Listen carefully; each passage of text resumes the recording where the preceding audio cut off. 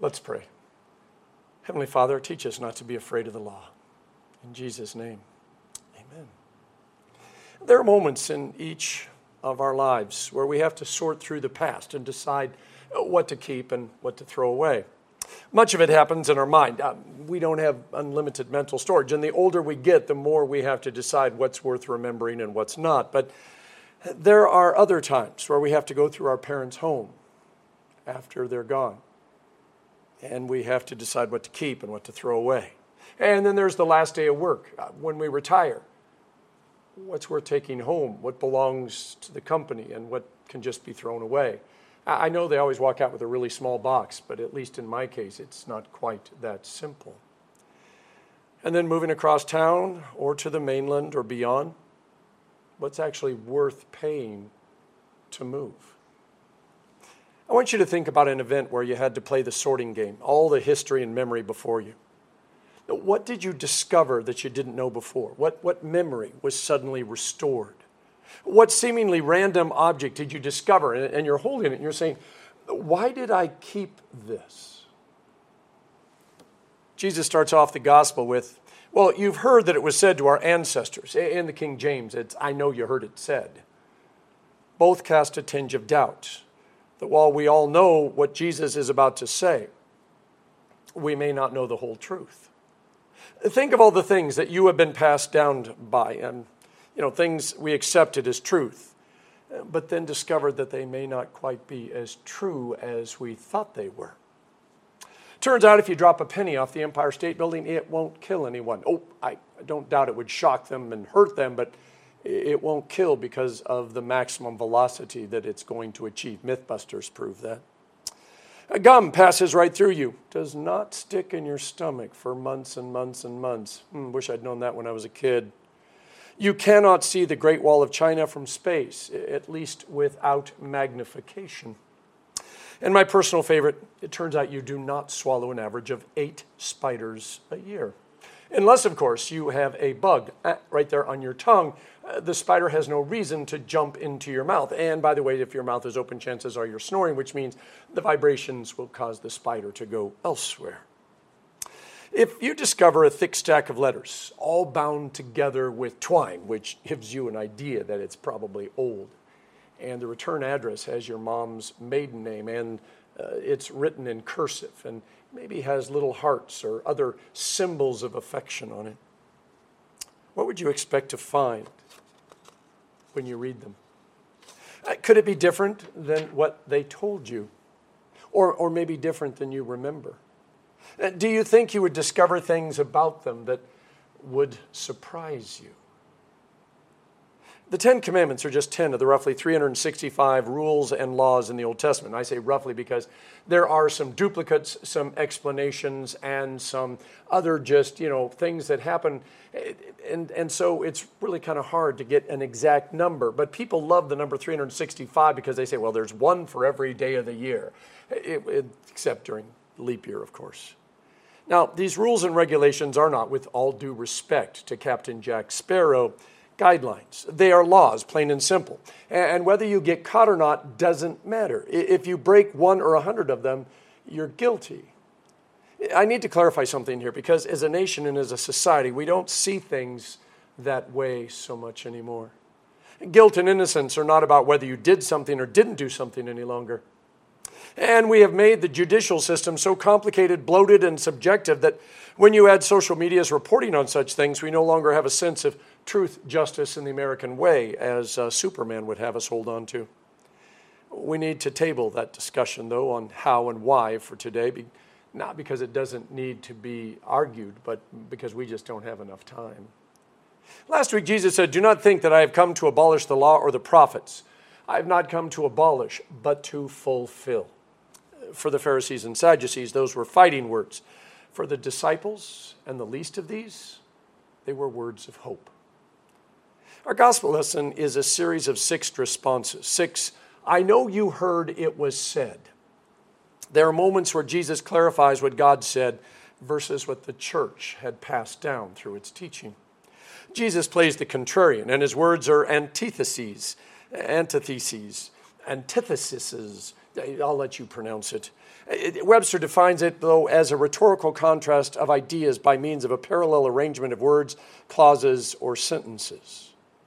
How many of you have discovered, despite your best intentions, that you misunderstood what someone asked you to do? You thought you knew it. I mean, you were positive, One of my favorite MASH episodes, by the way, is where the doctors are disarming a CIA bomb, and as Colonel Blake reads the instructions, he says, "And carefully cut the wires leading to the clockwork fuse at the head." And you hear this snip, snip as the doctors cut the wires, and then Colonel Blake says, "But first remove the fuse." And then, of course, they have to run, and it blows up. Oops. A little better organization of thoughts was needed there. Sequential, you know how it goes. Sometimes it's a cultural misunderstanding. Sometimes there is a politeness factor where someone says yes because they don't want to hurt your feelings, but they really mean no.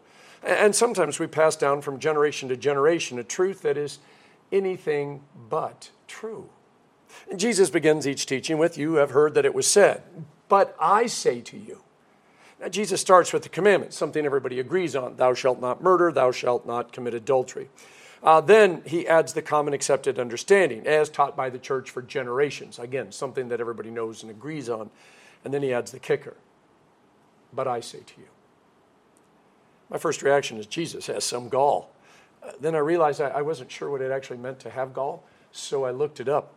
Turns out gall is a growth on the surface of a plant that is caused by an insect, disease, fungus, or injury. And so when we use the term, it's saying the person we're referring to has been injured, infected, bitter, diseased, and has a big bump on them, and they don't like it. And it's causing them to become angry. They're upset. In this case, the gall is the stuff the church added to God's word that is not what God meant. And so it's Jesus who's angry, and because of the gall that we put on things that God gave us. When Jesus says, "I say unto you," he is putting himself in the place of God. He's not only interpreting the word, but declaring what God said, and therefore what people must believe. And here is where our faith is challenged. Because before we can go on with Jesus' teachings, we have to ask ourselves, if I am saved, and by the way, I hope none of you have any doubts, because this is why Jesus does what Jesus does. But if I am saved, how am I saved? Am I striving to embrace, not just in my head, with rationale and reason, but in my heart and in my soul, that I am saved by grace through faith, and this is not my work, it's the gift of God. And notice I said striving to embrace, because if you're an average Christian, there are days that you totally get it, and you get that you're saved by grace, and other days when you really struggle with it, either because you're trying to prove yourself or because you're just not sure you're good enough.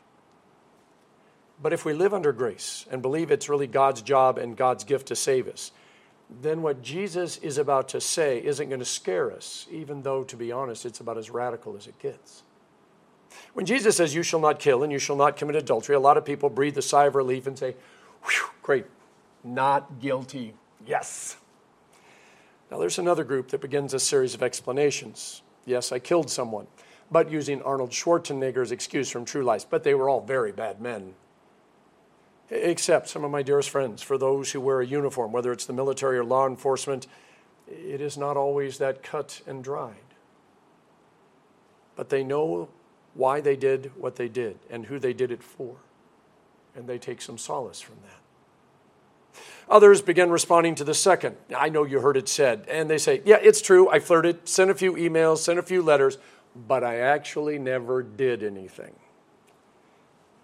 And that leaves a group who are convicted by their words. No excuses, no wiggling. They stand there saying, "Guilty." And Christians prefer things to be that cut and dried, because it means most of the time, since they haven't killed or committed adultery, they have nothing to be forgiven of except maybe for a few minor petty offenses. And they're able to point their finger, at everybody else. That's when Jesus goes on to say, if you're angry with your brother, if you have looked at a woman lustfully, and suddenly all of our self-righteousness goes off the rails because only someone who has never, ever been around another person, never had any interaction with anybody else could ever say that, they were innocent. So what are we to do with such statements? I mean, it's a lot easier if I stick with the old understanding, because then most of us can get some sleep. Yep, haven't murdered, haven't committed adultery today. Good night, Jesus. But if we go with the new, I tell you, all of us are going to have to come, well, we're going to have a come to Jesus moment, because it's not just those sinners that we like to gossip about who are actually sinners. And here's why I love Jesus. I want you to notice he doesn't point fingers. Doesn't put his finger on the smoke button. He doesn't tell everyone they're going to hell. Instead, he says, before you get to church, go make peace with your brother or sister. Then come and make your offering. Now, there were two primary types of offerings in the Old Testament. The first was a response to God's love, a tithe, gift set apart to say thank you. And this offering is just because you are a child of God. The second offering is a sin offering. It's when someone says, I need to make things right. In the story of Zacchaeus with Jesus, after his encounter with Jesus, he sets out to repay all of the people that he cheated. Now, this act of restitution isn't what forgave him. No, all of what he did was in response to God's love. See, both types of offerings are out of love. 2 Corinthians says every offering needs to be from the heart, which is why whenever we take a special offering or encourage you to give money to something, we want you to give from your heart. We want you to support the things that you are passionate about. We don't expect everyone to give an offering to all the things that we have, because we know that every one of you, well, you see things differently. And so if I support my passions and you support yours, we get to support a lot broader base of people and organizations that need some help. Now, Jesus says if you're on your way to worship and you are either so guilty or so angry that you miss the exit or almost run a red light or for a moment can't remember where you're going, he says you need to stop and you need to take care of things before you keep going. You can't just show up at church, throw some money in the offering box, and tell yourself that everything's going to be okay. Either God is going to forgive you or that God is going to make the person who you're angry at, he's going to force them into something that they're going to have to come and say they're sorry. It doesn't work that way. Never has, never will. Jesus said, go to your brother or sister and make things right, then go to church. Your offering becomes a response, not a bribe for God to fix things. God's law tells us a lot about himself and how he views our life. The law is all about taking care of one another. It's about respecting one another. It's about working with one another, even though we're very different people. It draws boundaries. It points out that relationships are easily broken. And God says if we break these laws, bad things are going to happen. And I need you to note, God isn't doing these bad things to us. These bad things are the result of our actions or inactions, our failure to be human to and with one another. Sometimes we don't think about it, but when God gave Moses the 10 Commandments, there was already a covenant in place. A covenant is an agreement. In this case, it was a berith, meaning it's a one-sided covenant. In other words, God said, I'm going to do this, and it wasn't about whether we did anything or not. But this is the Abrahamic covenant, where he said, I'm going to make Abraham into a great nation. And by the way, you as my people are going to have a place to live. And through Abraham, all the nations of the earth are going to be blessed. And by the way, that's a direct prophecy of Jesus.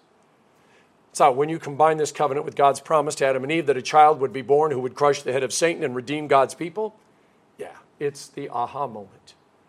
God had already promised to save his people before he gave them the commandments. It's a backwards process. God says, you're saved, you're my people, I love you. Now, here are some rules for your life. In other words, since you are saved, since you are already my people, you can love me and love one another because you got nothing left to prove or earn. The commandments were always more about God and his design for our life than about us. In confirmation, we teach the students that the law is a mirror, a curb, and a rule. Now, the law reflects how well we're doing taking care of one another. And when you look in the mirror, it reflects exactly who you are, not who you say you are or want to be. A curb isn't going to stop you from driving on the sidewalk. It'll give you a big bump and tell you you're not on the street anymore. You're on the sidewalk and probably need to rethink it and get back on the street. And if we draw our life next to the straight line that's God's law,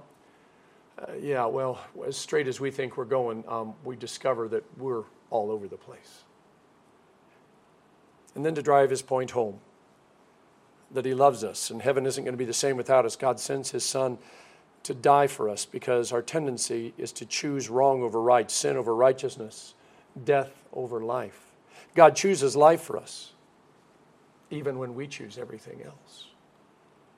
And so when Jesus says, ever been angry with someone? Ever wanted something that wasn't yours? Ever skipped church? Ever tried to bribe God? And by the way, when he asks those, they're rhetorical questions, meaning that he really doesn't want us to answer. He already knows the answer. He points out, you're still in a relationship with God. It's not just two parties in a contract. It's a relationship. And when you look into God's eyes and heart, you see that this isn't about making you feel bad or singling you out as a bad person, about condemning you until you feel so bad that you just have nowhere else to go. It's about reminding you that none of it was ever about you being perfect in the first place, because it's just not a possibility. You are and were and shall be forgiven. We will spend our whole life trying to figure out exactly what that means, because no matter how many times I say you're forgiven, no matter how many times you forgive me, to be bluntly honest, we're not totally able to figure out what it should feel like, what it should look like, and then how do we respond? The Bible isn't exactly a bundle of old letters with cursive writing and our mom's maiden name and the return address, but to be honest, it's close. If we read God's word as a love letter, God's deepest and most sacred thoughts to a world that was far away, and yet more than anything, he wanted them back with him. It'll be a lot like that stack of letters from our mom to our dad, or that yearbook with all those crazy autographs and the things we say, what did she mean here? What did he mean by saying that? It's like pictures in the box of the diaries that open up a whole new world. It opens our hearts and eyes to a truth that is beyond anything that we thought was true. See, we thought about these things and we heard these things were passed down from person to person, generation to generation, but we never bothered to fact check them. It turns out, by the way, if we want to know about God and what he thinks and who he is, it turns out the world isn't the best source. He is. God speaks. We're blessed to hear him. And the truth sets us free. In the name of the Father, and of the Son, and of the Holy Spirit. Amen.